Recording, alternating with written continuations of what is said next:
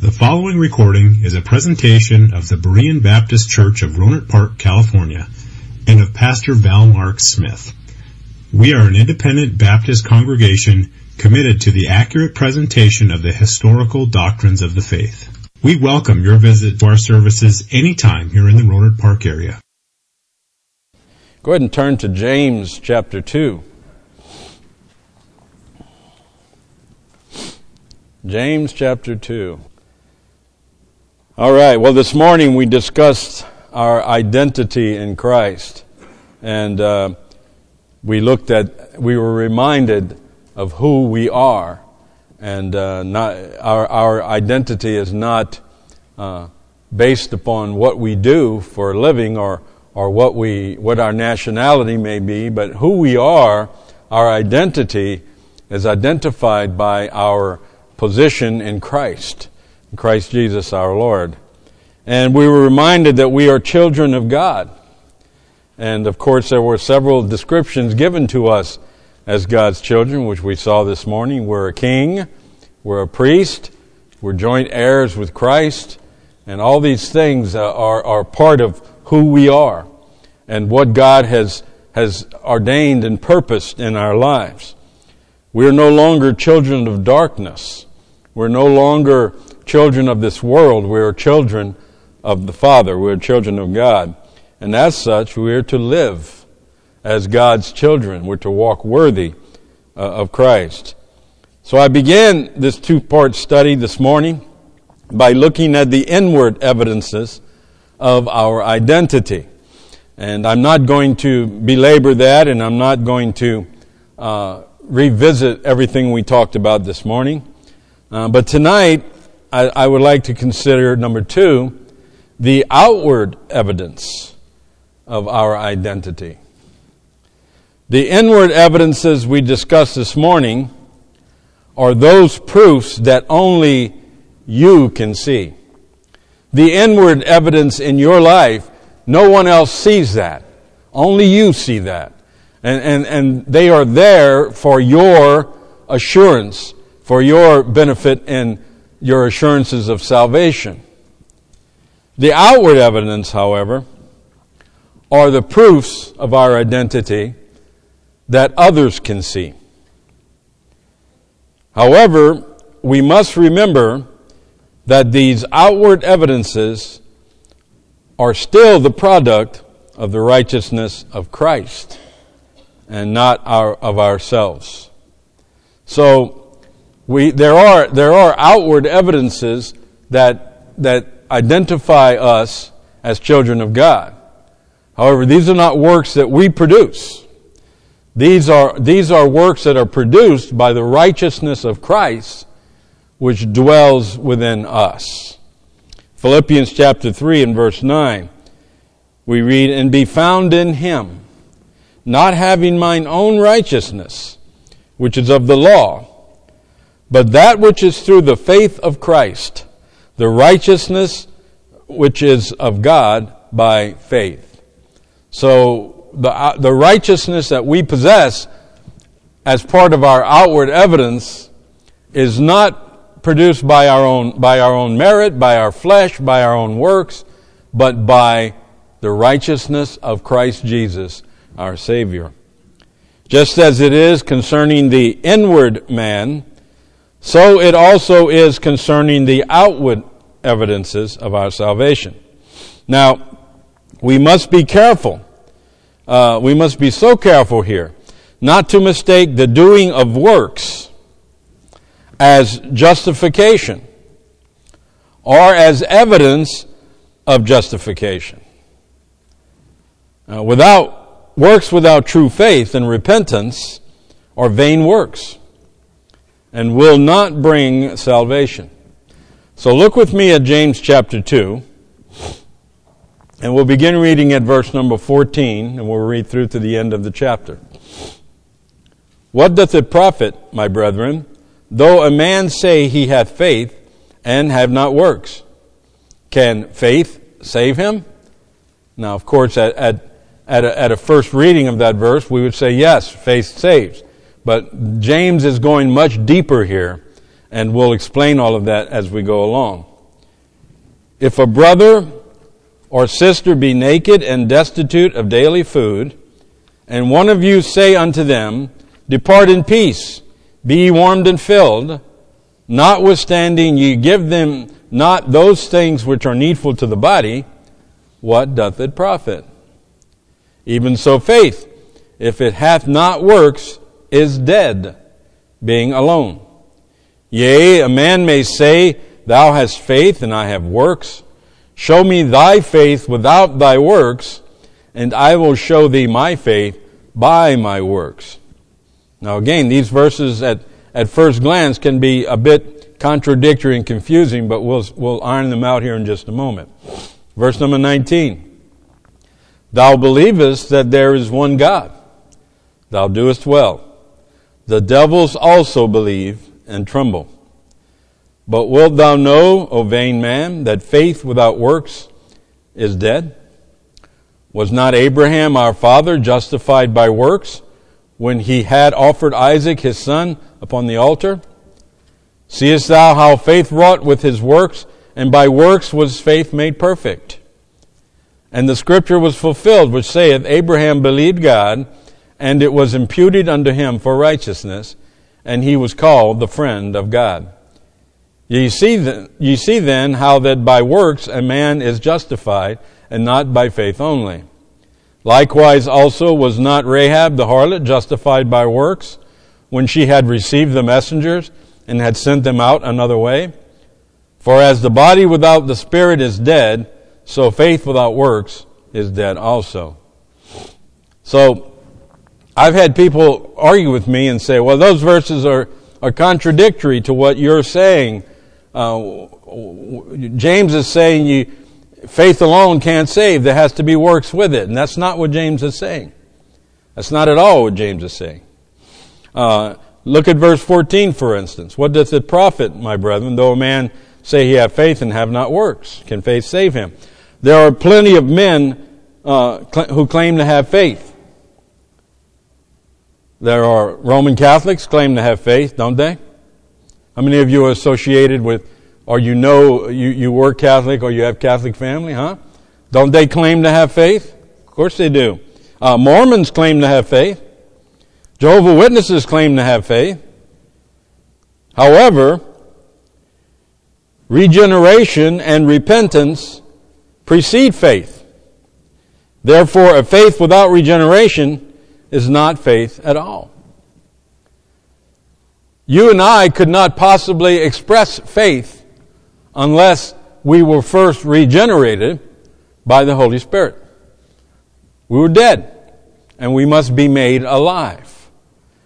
And when we are quickened by the Spirit, and the truth is revealed to us, and God gives us the measure of faith, we then repent and believe. Amen? Anybody disagree with that timeline?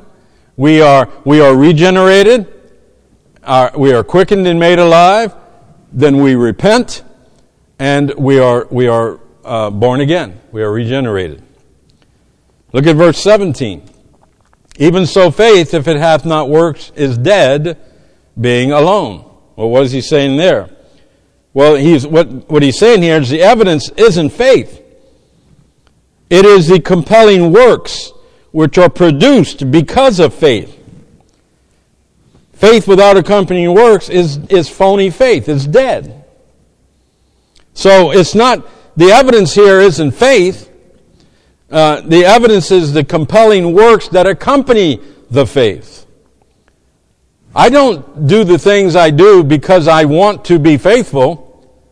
I do the things I do because I possess faith, and the faith compels me to live my life to the glory of God the Father and in obedience to His Word. Look at verse 19. Thou believest that there is one God. Thou doest well. The devils also believe and tremble. Oh, listen, I don't think for one moment that there is a Roman Catholic walking the face of this earth that doesn't believe in God. I know they believe in God. Absolutely, they believe in God. But consider that Satan and all of his minions also believe in God. Perhaps even more than we do. Because Satan has actually seen God. I've never seen God, have you? I've never seen Jesus Christ, have you? Well, Satan has. And he believes in God probably more than we do. However, it's not a profitable belief because it's not accompanied by faith. There's no faith there. So I've known many men who have works, lots of works, but not through faith. They seek their own glory in their works. They seek to elevate themselves before men. These desire the accolades of men. Matthew chapter 6 and verse 2, we read, "Therefore, when thou doest thine alms, do not sound a trumpet before thee, as the hypocrites do in the synagogues and in the streets, that they may have glory of men. Verily I say unto you, they have their reward." Matthew chapter 6 and verse 5, "And when thou prayest, thou shalt not be as the hypocrites are, for they love to pray standing in the synagogues and in the corners of the streets, that they may be seen of men. Verily I say unto you, they have their reward." Matthew chapter 6 and verse 16, "Moreover, when ye fast, be not as the hypocrites of a sad countenance, for they disfigure their faces, that they may appear unto men to fast. Verily I say unto you, they have their rewards." And there are so many men today in our nation and in our churches who seek to have the praise of men, and they do all these works. I know a man came to this church, probably 20 years ago, 25 years ago, maybe. No, not that. Yeah, maybe that long. But he came to this church and he wanted to be a deacon. And he wanted to be a deacon, so he started getting involved in all kind of things and started doing all kind of things and was doing all these things because he wanted men to see him and he wanted to be recognized for his efforts. But there was a problem in this man's life, and I'm not going to go into it, but there was a problem in this man's life that disqualified him from being eligible to be a deacon. And as soon as he found out that he could not be a deacon, he went bye-bye. We never saw him again.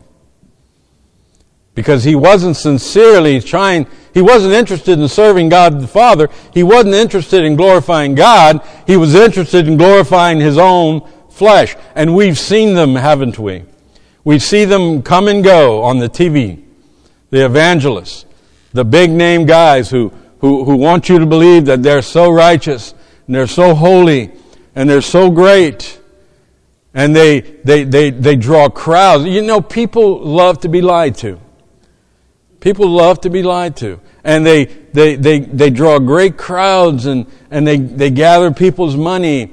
But then, like most chaff, they go away with the wind. And we've seen it before. These men want the chief seats. Matthew chapter 23, we read, "But all their works they do for to be seen of men. They make broad their phylacteries, and enlarge the borders of their garments, and love the uppermost rooms at feasts, and the chief seats in the synagogue, and greetings in the markets, and to be called of men, Rabbi, Rabbi." Oh yes, these men want to be the most important around. And we see it all the time. So, we see lots of outward works. We see a lot of that around our country and in our churches. So we must qualify these outward evidences and understand that were it not for God and His grace, none of us would be saved. None of us could do anything of any usefulness to God. None of us could do anything of profit for the work of the kingdom of God. 1 Corinthians 15:10, I read this verse this morning. "But by the grace of God I am what I am, And his grace which was bestowed upon me was not in vain, but I labored more abundantly than they all, yet not I, but the grace of God which was with me. And Paul said, I am what I am because of the grace of God. And we must begin there when we start to qualify these outward evidences that we look at.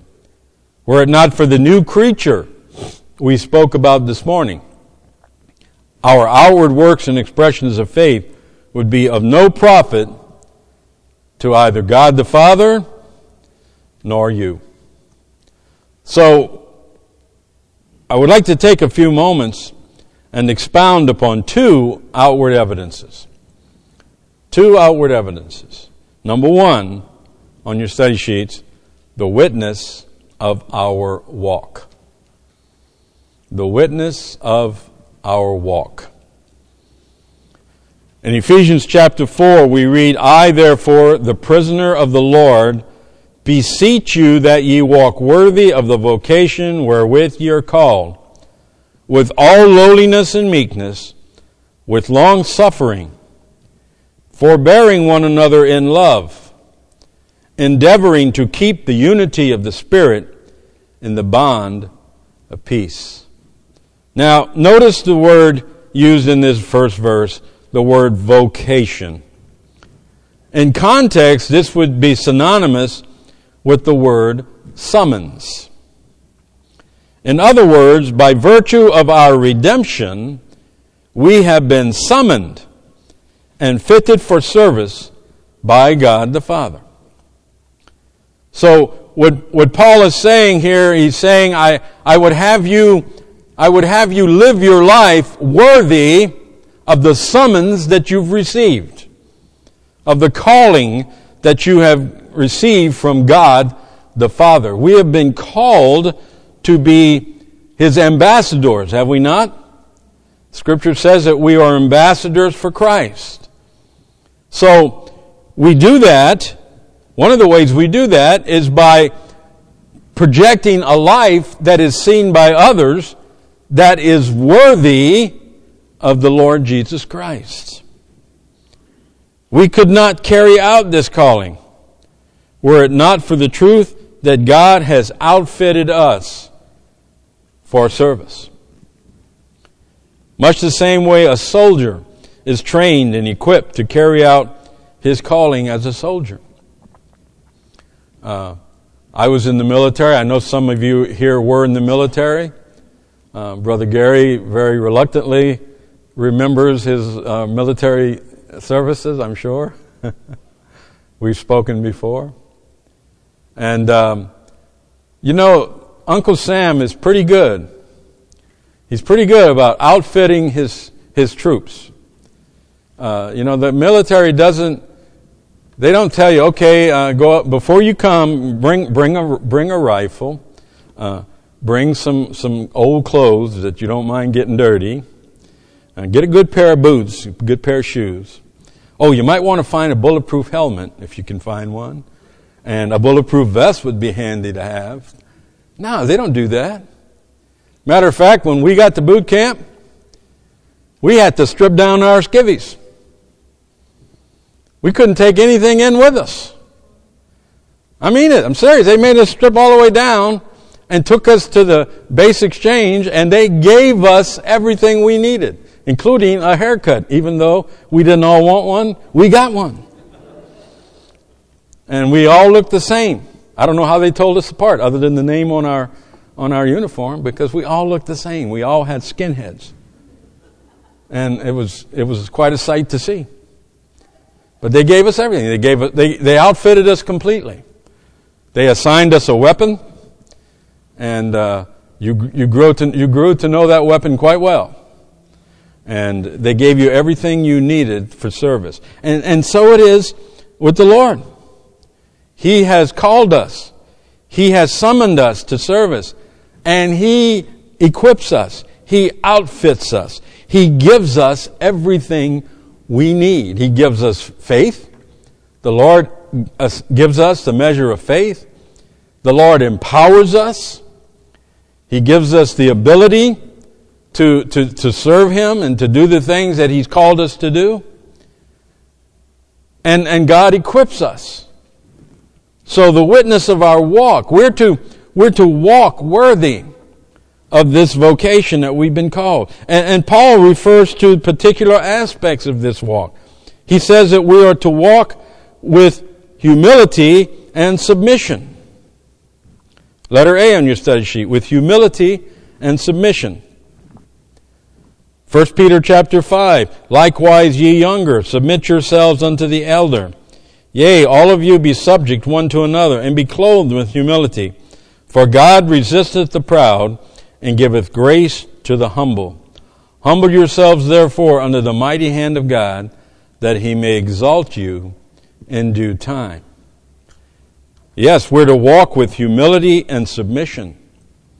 I used to tell my students in school, have you noticed God gave you 2 ears and 1 mouth? That means you should listen twice as much as you speak. And we need to learn to be humble and to listen.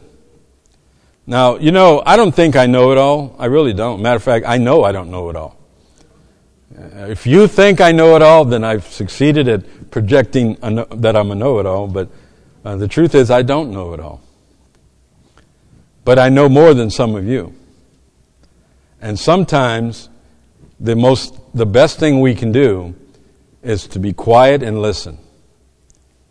To be humble and to submit ourselves to the wisdom of those that the Lord has put over us. Your pastor, and the deacons in the church. Listen to the elders. The Bible says the hoary head has wisdom. And that's a true statement. So look to the gray head, young man. Look to the gray head. Have you ever heard the old saying, every man is my teacher? You ever heard that? I've heard that saying many times growing up. Every man is my teacher. And I believe this is true. To some degree, every man has something to teach. Sometimes it's good lessons. Sometimes it's not so good lessons. But every man has something to teach. And you just have to learn to listen and to weigh the information. Proverbs 13:20, he that walketh with wise men shall be wise, but a companion of fools shall be destroyed. For many years we had a school here, and one day I was walking across, I left the high school classroom over there. I was walking across the auditorium, and Andrew, how many of you remember Andrew? Andrew jumped up and ran over and started walking lockstep with me across the auditorium. And I looked at him and said, what are you doing? He said, well, Brother Abshire, the Bible says, he that walketh with wise men shall be wise. So I was walking with you so I can be wise. I said, well, yeah, you're already a wise guy. Go sit down. This humble and submissive walk will appeal to those around us. And it will witness to those around you that you are different than the others they know. Now, certainly, this is not to replace our witness of the gospel. But it does demonstrate that peculiar nature we spoke about this morning. Remember this morning the scripture said we are a peculiar people, which means we are strikingly different, or remarkable is actually the proper translation of peculiar people. It's remarkable people. God has made us remarkable people. And we need to conduct our life such that people look at us and they see that peculiarity. They see that remarkable character. They see that strikingly different attitude. And that's so important. We must walk with humility and patience. But also, letter B, our walk is to be with patience and kindness. In Ephesians chapter 4, let all bitterness and wrath and anger and clamor and evil speaking be put away from you with all malice, and be ye kind one to another, tender-hearted, forgiving one another, even as God for Christ's sake hath forgiven you. We're to walk with patience and kindness.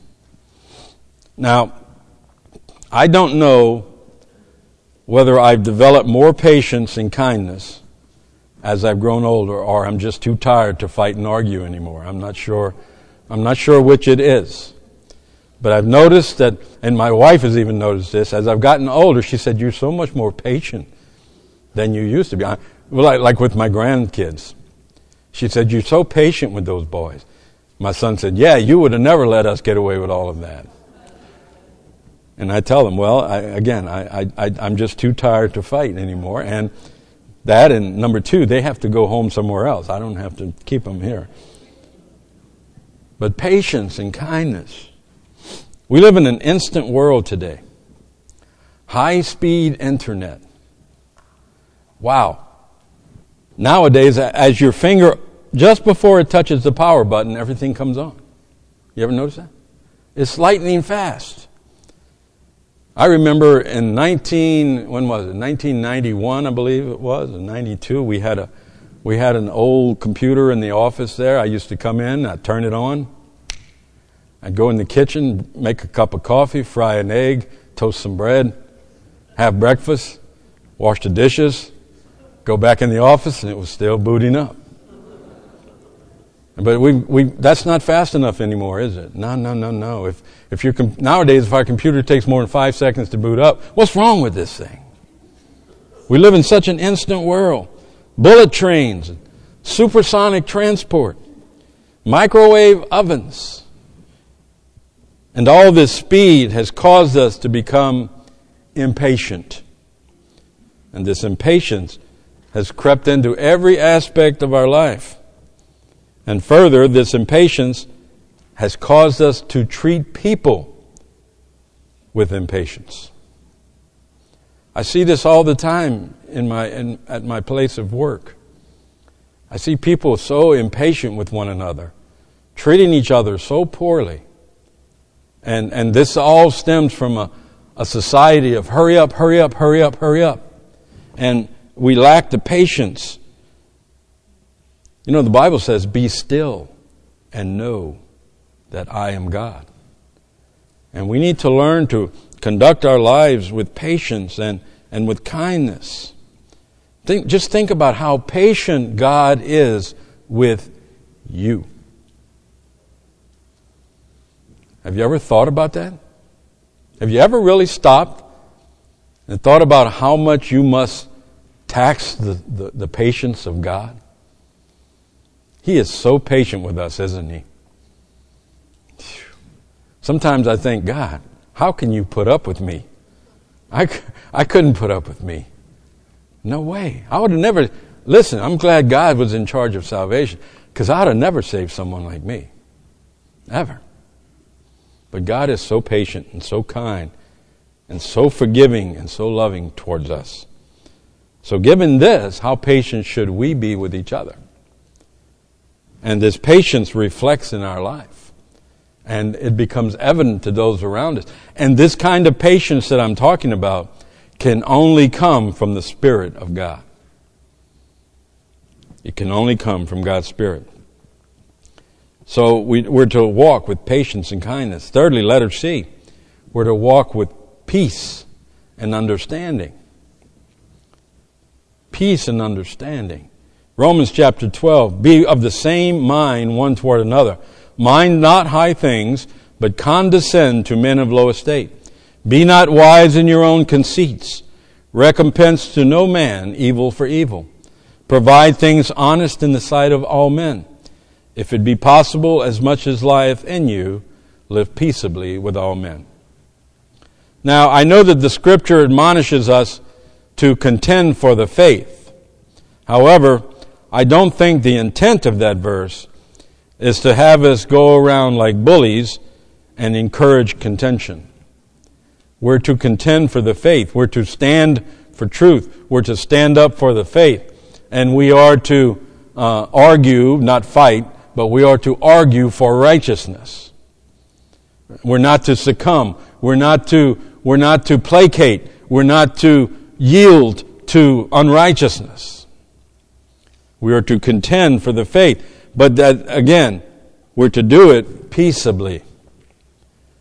What kind of witness does our life give if we are quarrelsome and contentious in our dealings with those around us? I think when people become angry and become contentious, to me it shows that they have a lack of confidence in their own beliefs. You know that? If you firmly know what you believe, I firmly believe my doctrine, and I don't get shaken up, and I don't become angry when someone comes at me to attack my doctrine. Because I know whom I have believed, and know that He is able to keep that which I've committed unto Him against that day. I have confidence in my faith. I know my Savior, and nothing shall shake me. Nothing shall move me. So we react with kindness, and we react in love. We stand for truth, and we are firm. But we do so with peace and understanding. So we're to walk worthy of the summons by God to be a witness unto Him, living with humility and submission, living with patience and kindness, and walking with peace and understanding.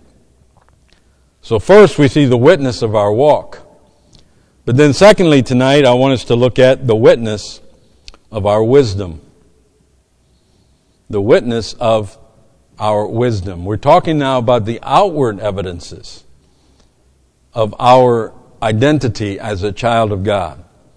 So we walk as a child of God. We conduct our lives.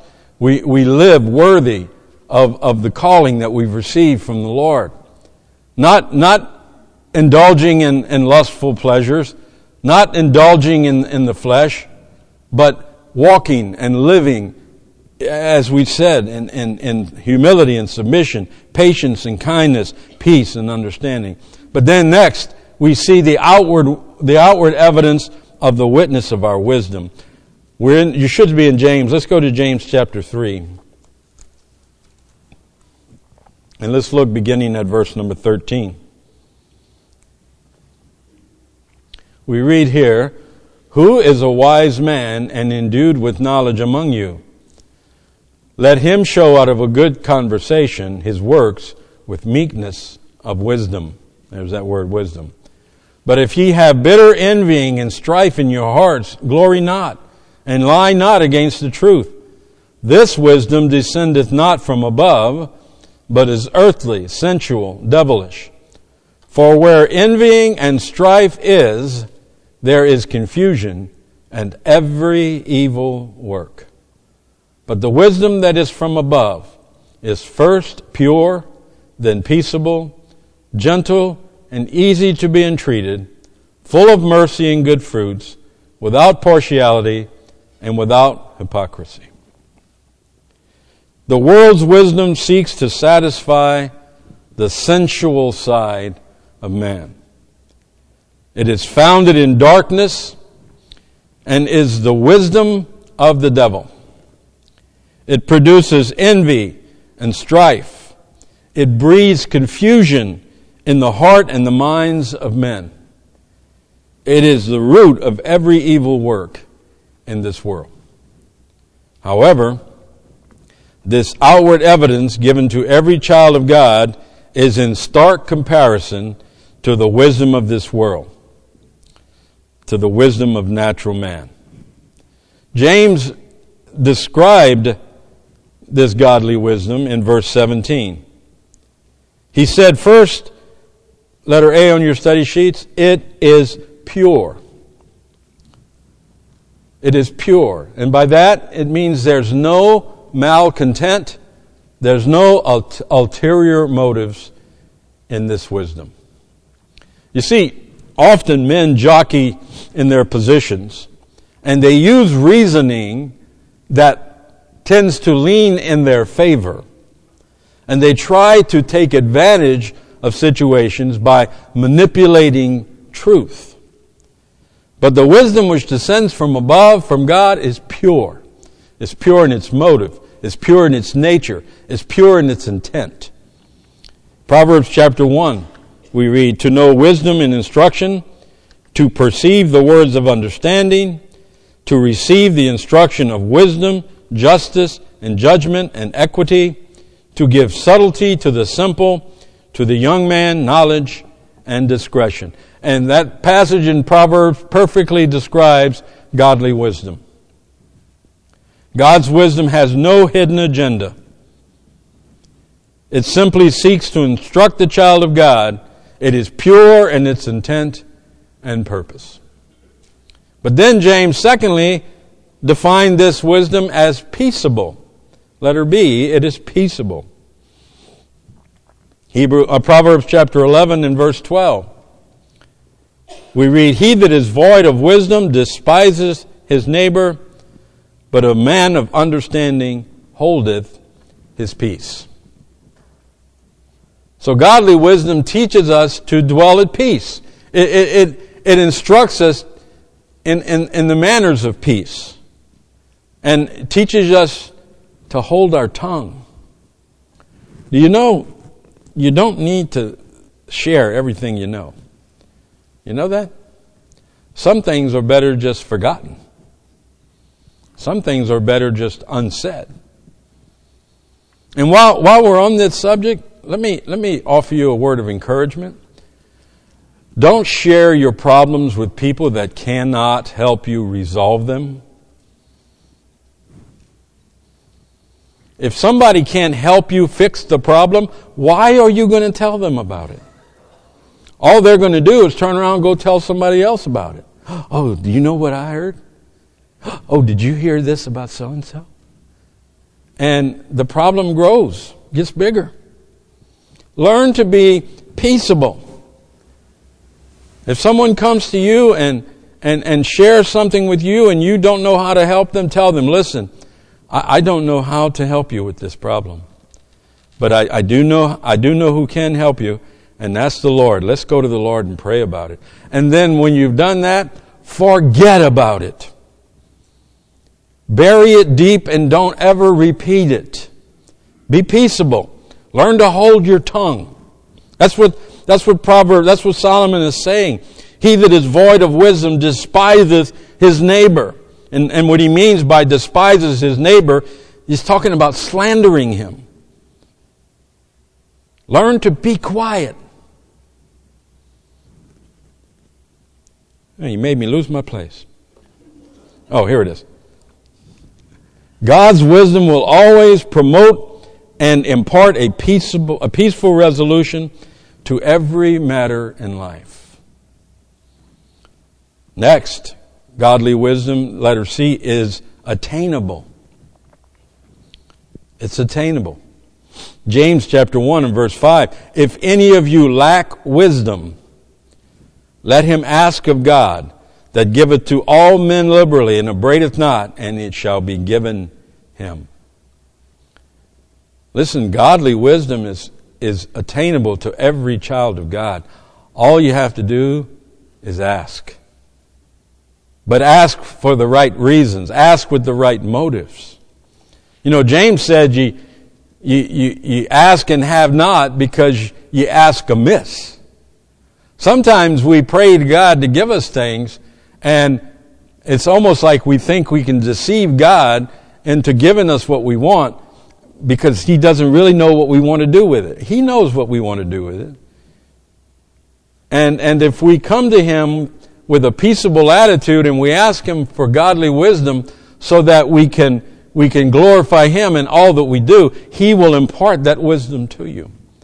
He may not zap you with some laser beam from out of heaven. He might impart that wisdom to you through a pastor, or maybe through a trusted counsel in the church, a friend in the church who you go to, and God imparts wisdom to you through them. But it is attainable. The wisdom of God is never farther away than a simple prayer. Next, letter D, it is pleasant. Proverbs chapter 3 and verse 17. Her ways are ways of pleasantness, and all her paths are peace. And in this Proverbs, Solomon is talking about wisdom. He says, wisdom ways are ways of pleasantness, and wisdom's path are peace. One must understand here that God defines pleasantness different than one may think. You know, what God considers pleasant might not be what you consider pleasant or what I consider pleasant. Because we look at things differently than the Lord. We look at everything as to how it benefits us. We look at everything as to how it affects us. God looks at everything as to how it affects His will and His purpose. I don't understand why some things happen. I really don't. But God does. And God understands and knows all things. The Bible says God knew our ending from our beginning. God knows all things. And all things work according to His will. So when the Lord talks about being pleasant, that's not necessarily going to mean pleasant for you.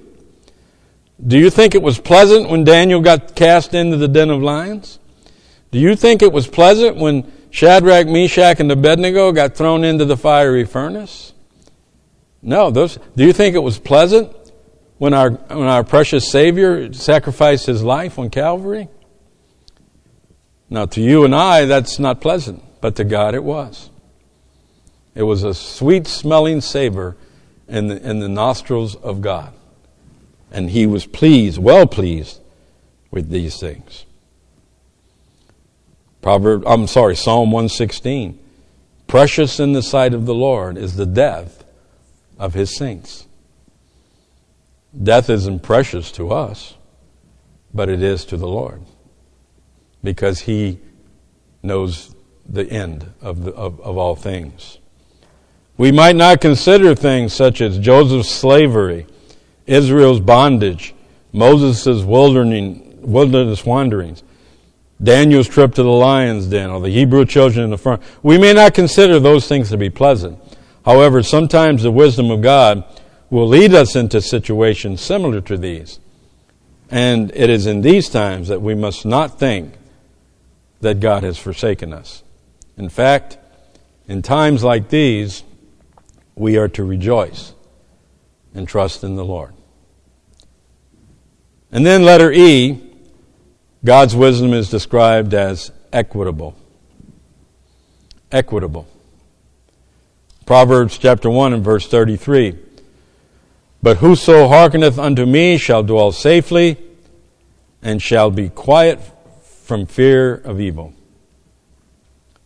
God gives wisdom to all His children. He will not withhold it from us.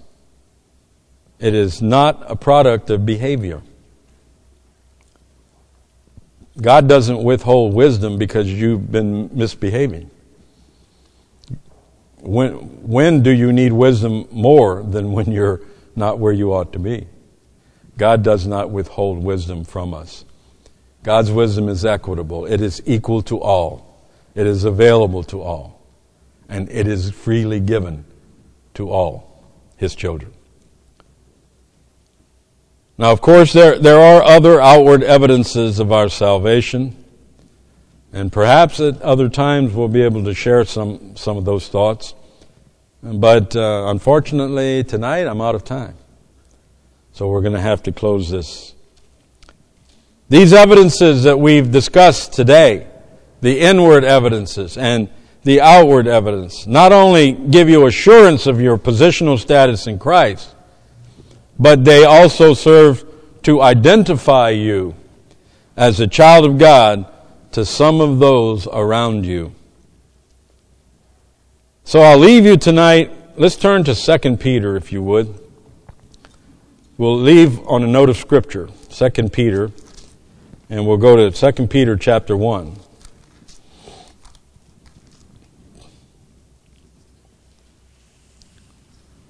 Second Peter chapter 1, and we'll read verses 2 through 8 together. I'll read them and you read along silently.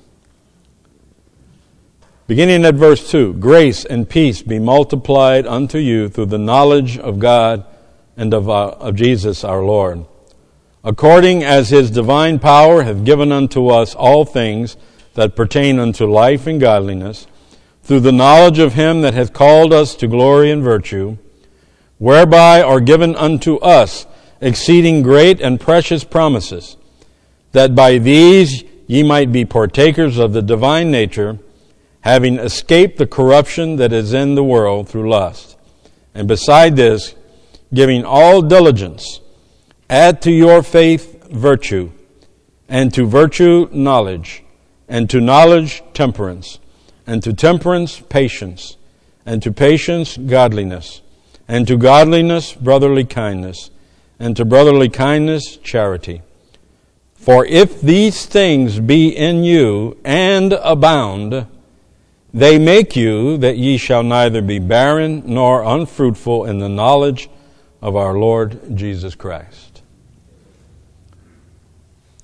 I could preach for 100 years and try to phrase a message better than the 7 verses we just read, and I would fail miserably. What great truth we've just read. If you ever doubt why you're doing all these things you're doing, if you ever feel like, why do I need to go through all these things, just stop and read this passage of Scripture and just see God's formula for success. The marks of a believer, the inward evidences, the outward evidences. These are what define you. These are what identify you as a child of the living God. Let us pray. Our Father, we come before you tonight. And Father, we're so unworthy. I often, Lord, think about the day you saved my soul. And how unworthy. How unworthy, Lord. And none of us here can boast of our worth in your presence. But Father, you loved us, you saved us, you've called us into your service, and you've given us these great truths that we can cling to, the inward evidences that we are your children, and the outward evidences that witness of your grace and mercy to all those around us. So I pray, Lord, that we would take this simple outline that was given today and we would expound upon it, and we would study and we would dig into the Scripture, and Lord, learn of all these great truths and all these things that we must do. I pray tonight for Pastor Smith and for Pam. And Lord, we love them so much. We need them so much. And we ask, Father, that your grace would reach out to them and would comfort them in this and the future problems that they'll face with Pam's health. And Lord, just give us the strength and the courage to help them and support them in all these things. And Lord, we know that your will is supreme, and we know that you have a will and you have a purpose and a plan in all these things. And we trust you, Lord. And we don't question you. We just ask, Father, that you help us to accept and fulfill your will in all things. Thank you for all that we're here tonight. Thank you for the word that was preached. And we just ask that you would fill us with your Spirit and that you would empower us to glorify you in all things. We ask these things in Jesus' name. Amen.